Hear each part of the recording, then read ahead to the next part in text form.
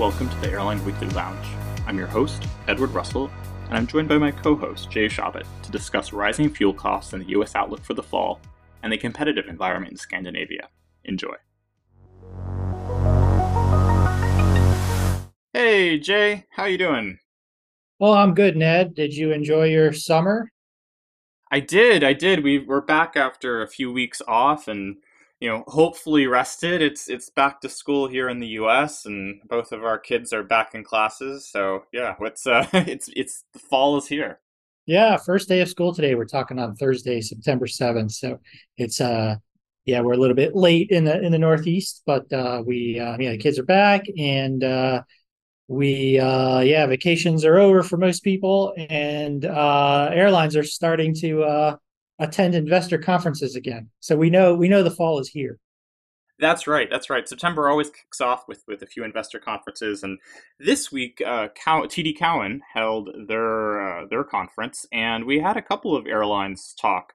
There, United, Alaska, and a few others. Jay, what were the highlights coming out of that? Yeah, well, at this point, I listened to United's call, and let me before even discussing the presentations, Alaska, Southwest, and United, the three of them issued investor updates through the Securities and Exchange Commission, and here's basic. I'm going to tell you basically what they said. The common theme here is that fuel prices are up and to a degree that's somewhat uncomfortable. And so each of these airlines kind of revised their cost guidance to say, hey, look, fuel is not quite as inexpensive as we thought it might be. So, be careful, watch out for our third quarter unit cost. So there's that. Now, Southwest did mention that, and I'm looking for the exact quote here.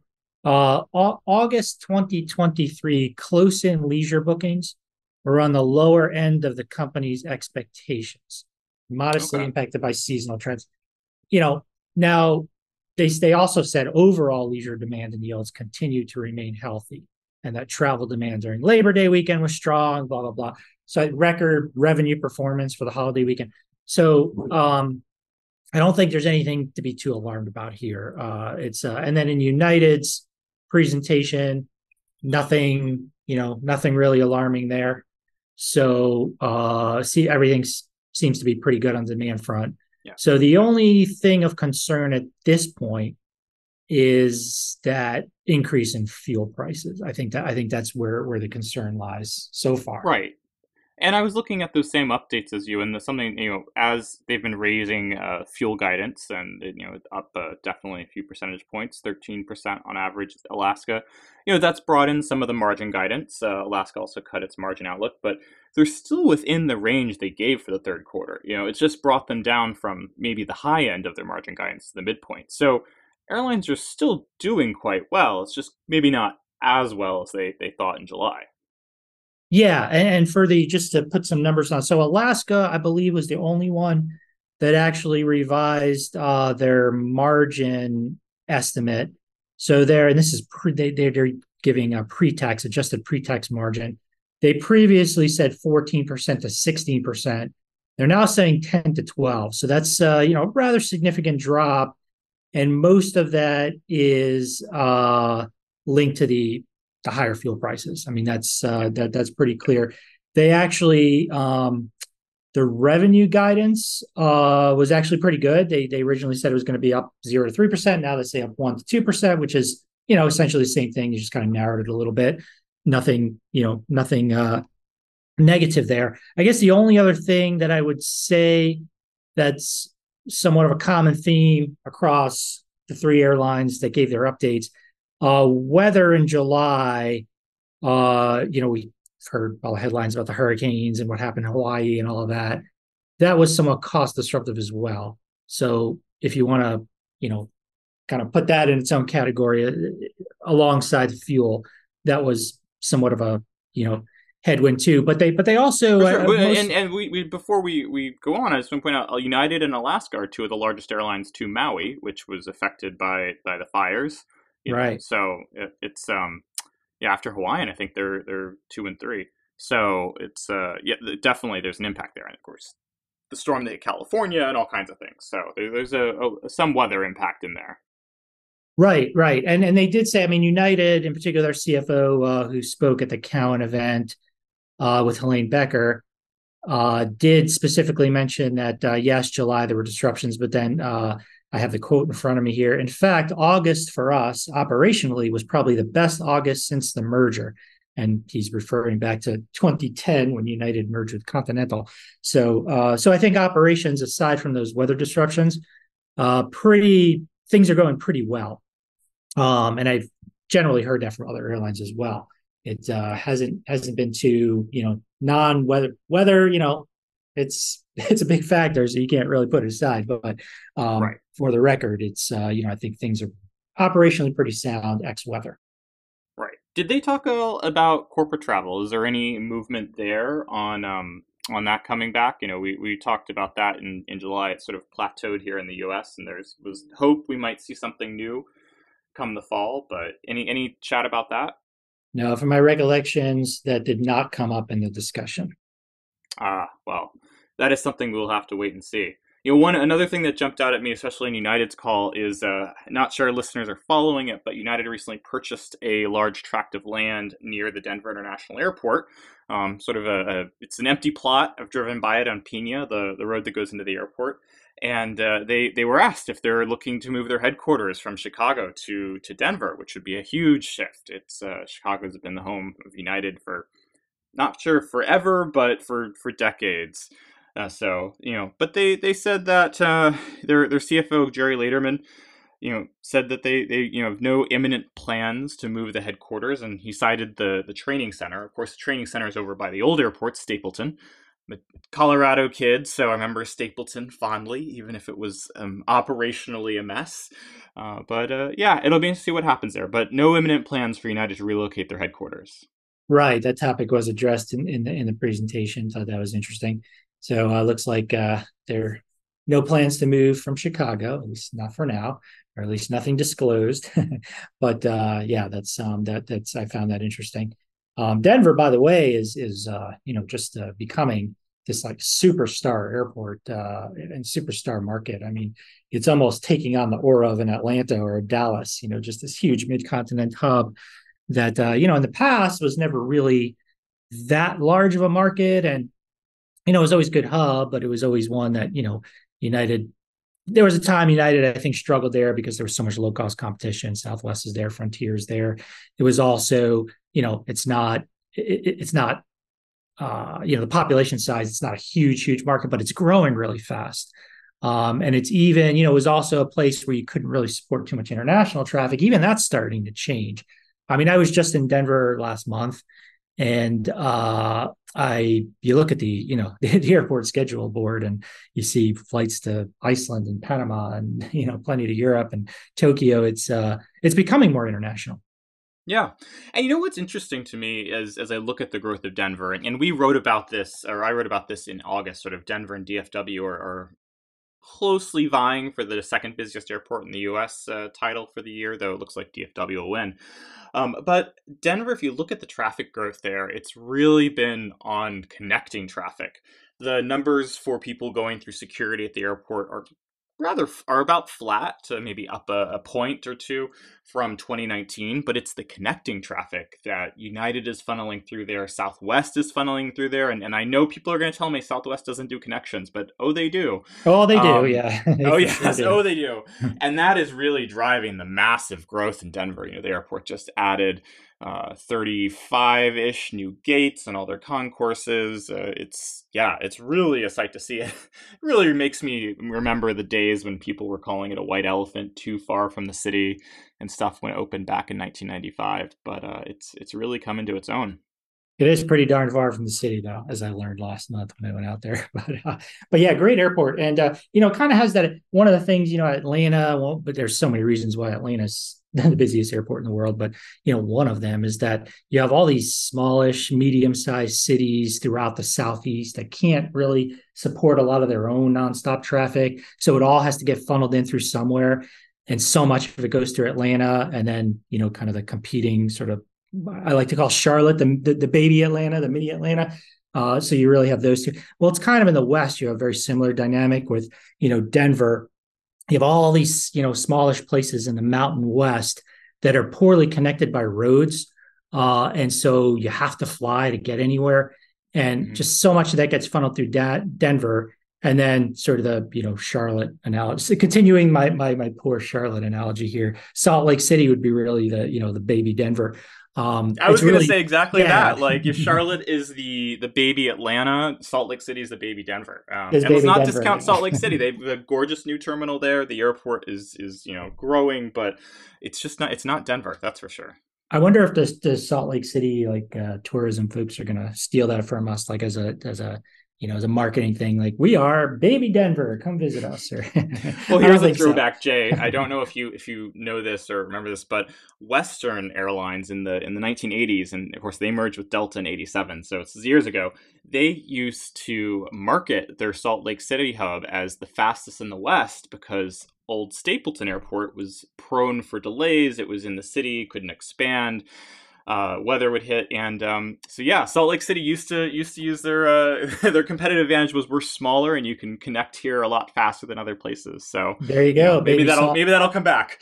baby Denver. Yeah, and who was Western CEO back in the back at that time was Jerry Grinstein, who went on to run Delta Airlines and during their bankruptcy restructuring. So, but it all comes around.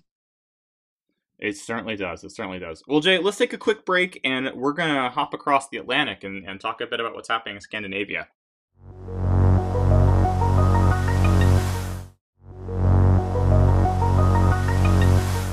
And we're back. So, like I was saying, Jay, we're going to take a transatlantic flight and land in Scandinavia, where SAS and Norwegian Air both reported the results in the last few weeks. Jay, can you give us the highlights? Yes, I have some numbers for you. So let's do SAS first. They actually, for the first time in a very long time, had what you might describe as a very good quarter, or at least a solid quarter. They earned a 12% operating margin from, and I want to be careful with the, listen carefully to the months here. This was from May to July. So they operated on a very strange fiscal calendar, but May, June, July, those 3 months. Now, those, keep in mind, those are, three of the very strongest months of the year. Right. So, if you want to argue 12% is not really that impressive. I mean, IAG did 16% from April to June, which are, a little bit of a weaker subset of months. Ryanair, would they do 19%? So, 12% is not lighting the world on fire. But look, I mean, you know, this is an airline that's in bankruptcy. It's had an awful lot of trouble. So I think they're happy with 12%. Now let's move over Yeah. to Norwegian.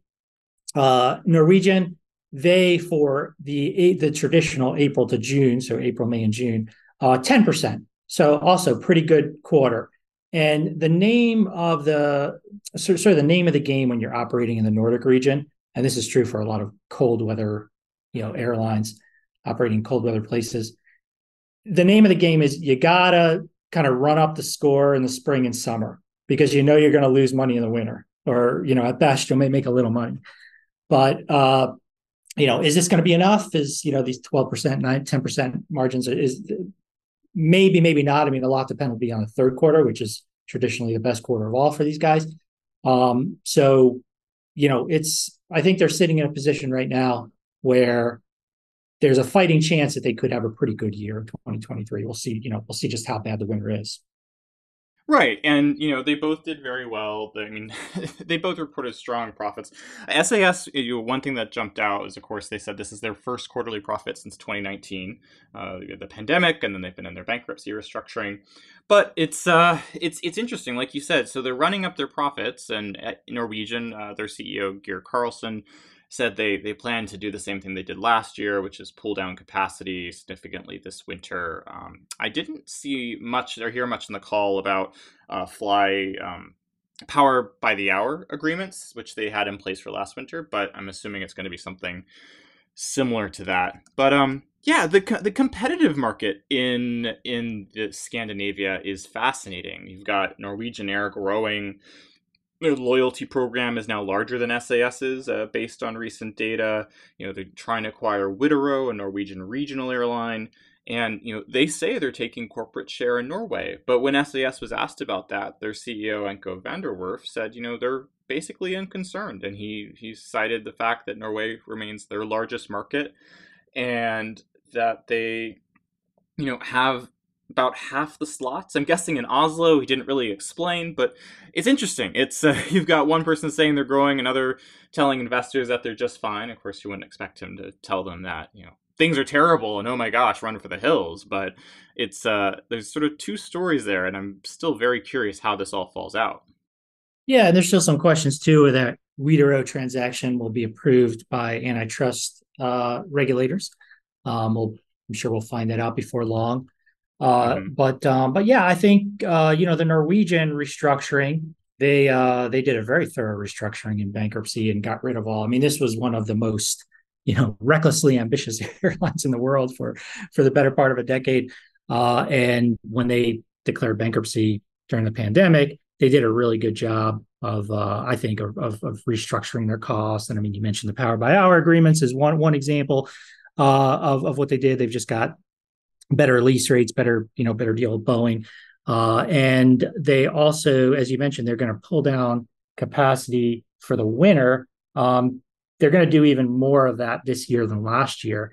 And there's a risk to that because when when you're not utilizing your planes, when you're letting them sit on the ground, that's not very good for your unit cost, for your productivity. But their argument is that, hey, look, I mean, we better off doing that than flying empty planes around in the winter, and nobody wants to go to Oslo and it's negative 10 degrees or whatever. So better do that, or burn fuel up in the sky with nobody on board. So they seem to be well positioned now. SAS is still going through their bankruptcy, and it's a little bit harder to renegotiate things like aircraft leases right now because the aircraft market's so strong, so lessors are not as willing to do deals. They seem to be progressing though. They seem to be getting coming along with that, and I believe they said that they correct me if I'm wrong that I maybe memory misserves me here, but I believe they aim to be out of bankruptcy by the end of this year. By I the think end of they this said year, that. that's right. But they Yeah. Okay. said, I mean, for the record, they're behind on their timelines. When they filed in July 2022, they said 9 to 12 months.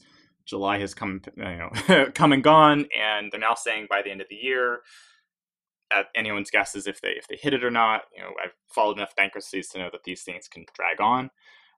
Yeah, and part of van der Werf's outlook and his confidence in SAS's ability is completing bankruptcy, and that's at least 6 months. Well, it's not 6 months off, but the benefits of bankruptcy are about 6 months off at this point, and it just makes you wonder. I mean, that's more time for Norwegian to build up share in Norway. Ryanair has announced a new base in Copenhagen, which is Yikes. Yikes. SAS's largest hub by flights, second largest by seats. Just depends on how you cut it. Um, Ryanair is coming in there.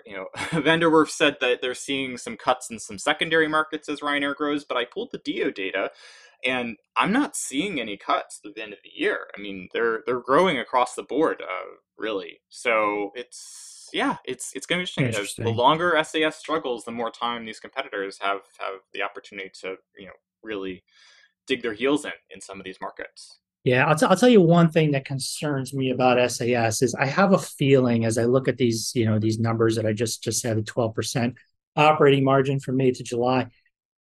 You have to believe a lot of that was emanated from very strong long haul, just long haul demand, and just the situation on transatlantic routes right now.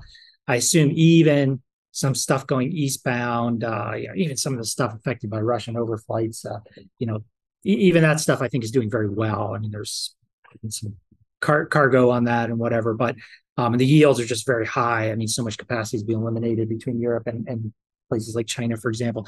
So I think I think they got a big boost from that this summer, Yeah. but does that last? I mean, is this that's a big question for them.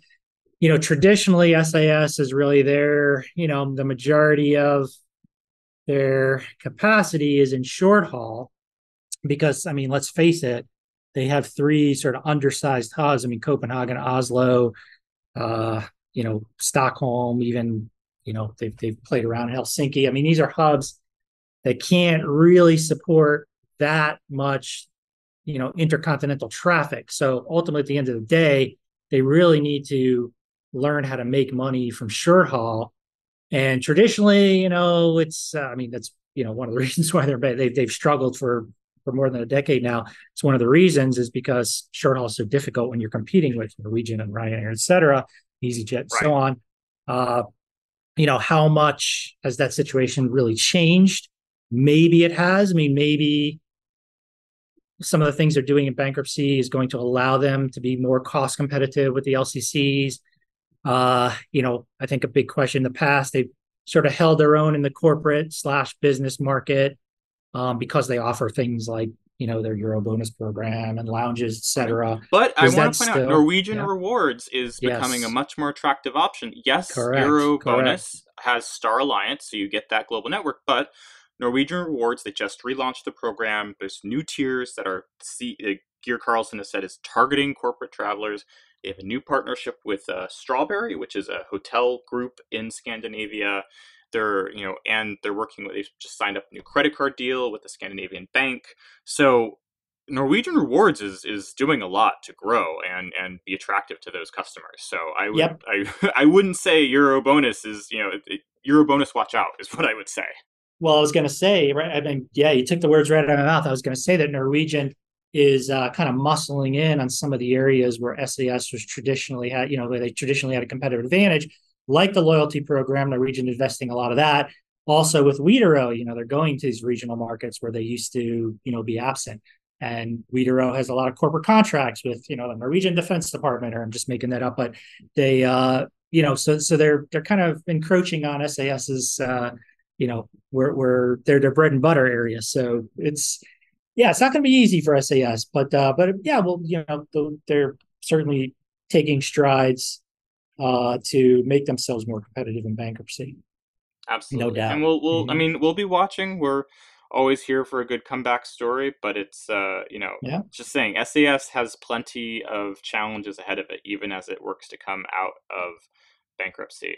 And I'm trying, here it is. I was just looking. The number, so Norwegian, actually, speaking of their short haul operations, I believe they're operating more short haul aircraft today than they were in 2019. I can't find the exact number here, but they're up to about 80 aircraft this summer. They're going to go up to 90 next summer, and they're growing. They shed their long haul, and they're definitely doubling down on that short haul flying.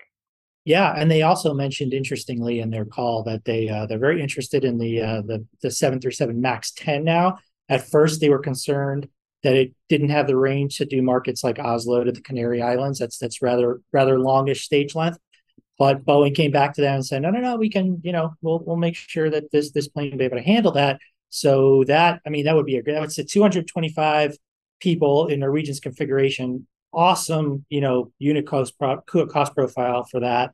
So that could be a really good aircraft for them. The only final thing, I know we've kind of beaten this horse to death here, but there's only so much you can talk about the Nordics without putting people to sleep. But the only other thing that I think is important to the story that we haven't mentioned yet is that some of the Nordic currencies have been very weak, and that's been a big challenge for both SAS and Norwegian because suddenly that increased your anything you're buying in U.S. dollars becomes more expensive. So the first thing you think Yes. about is fuel, but also aircraft, and makes you perhaps doesn't really affect labor so much, but in other costs, that's been an issue, and both companies, they talked about it, they mentioned it in their calls. Yeah, yeah. So we'll be watching closely. With that, Jay, I think we're gonna bring this episode of the Airline Weekly Lounge to a wrap. Listeners, if you want to reach us, you can reach me at er@skift.com. You can reach Jay at js@skift.com. Jay, it's always a pleasure. Likewise, Ned. Thanks everyone for listening.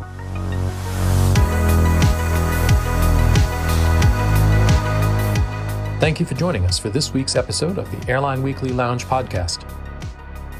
Check out airlineweekly.com for a new issue every Monday and updates on the latest airline news throughout the week.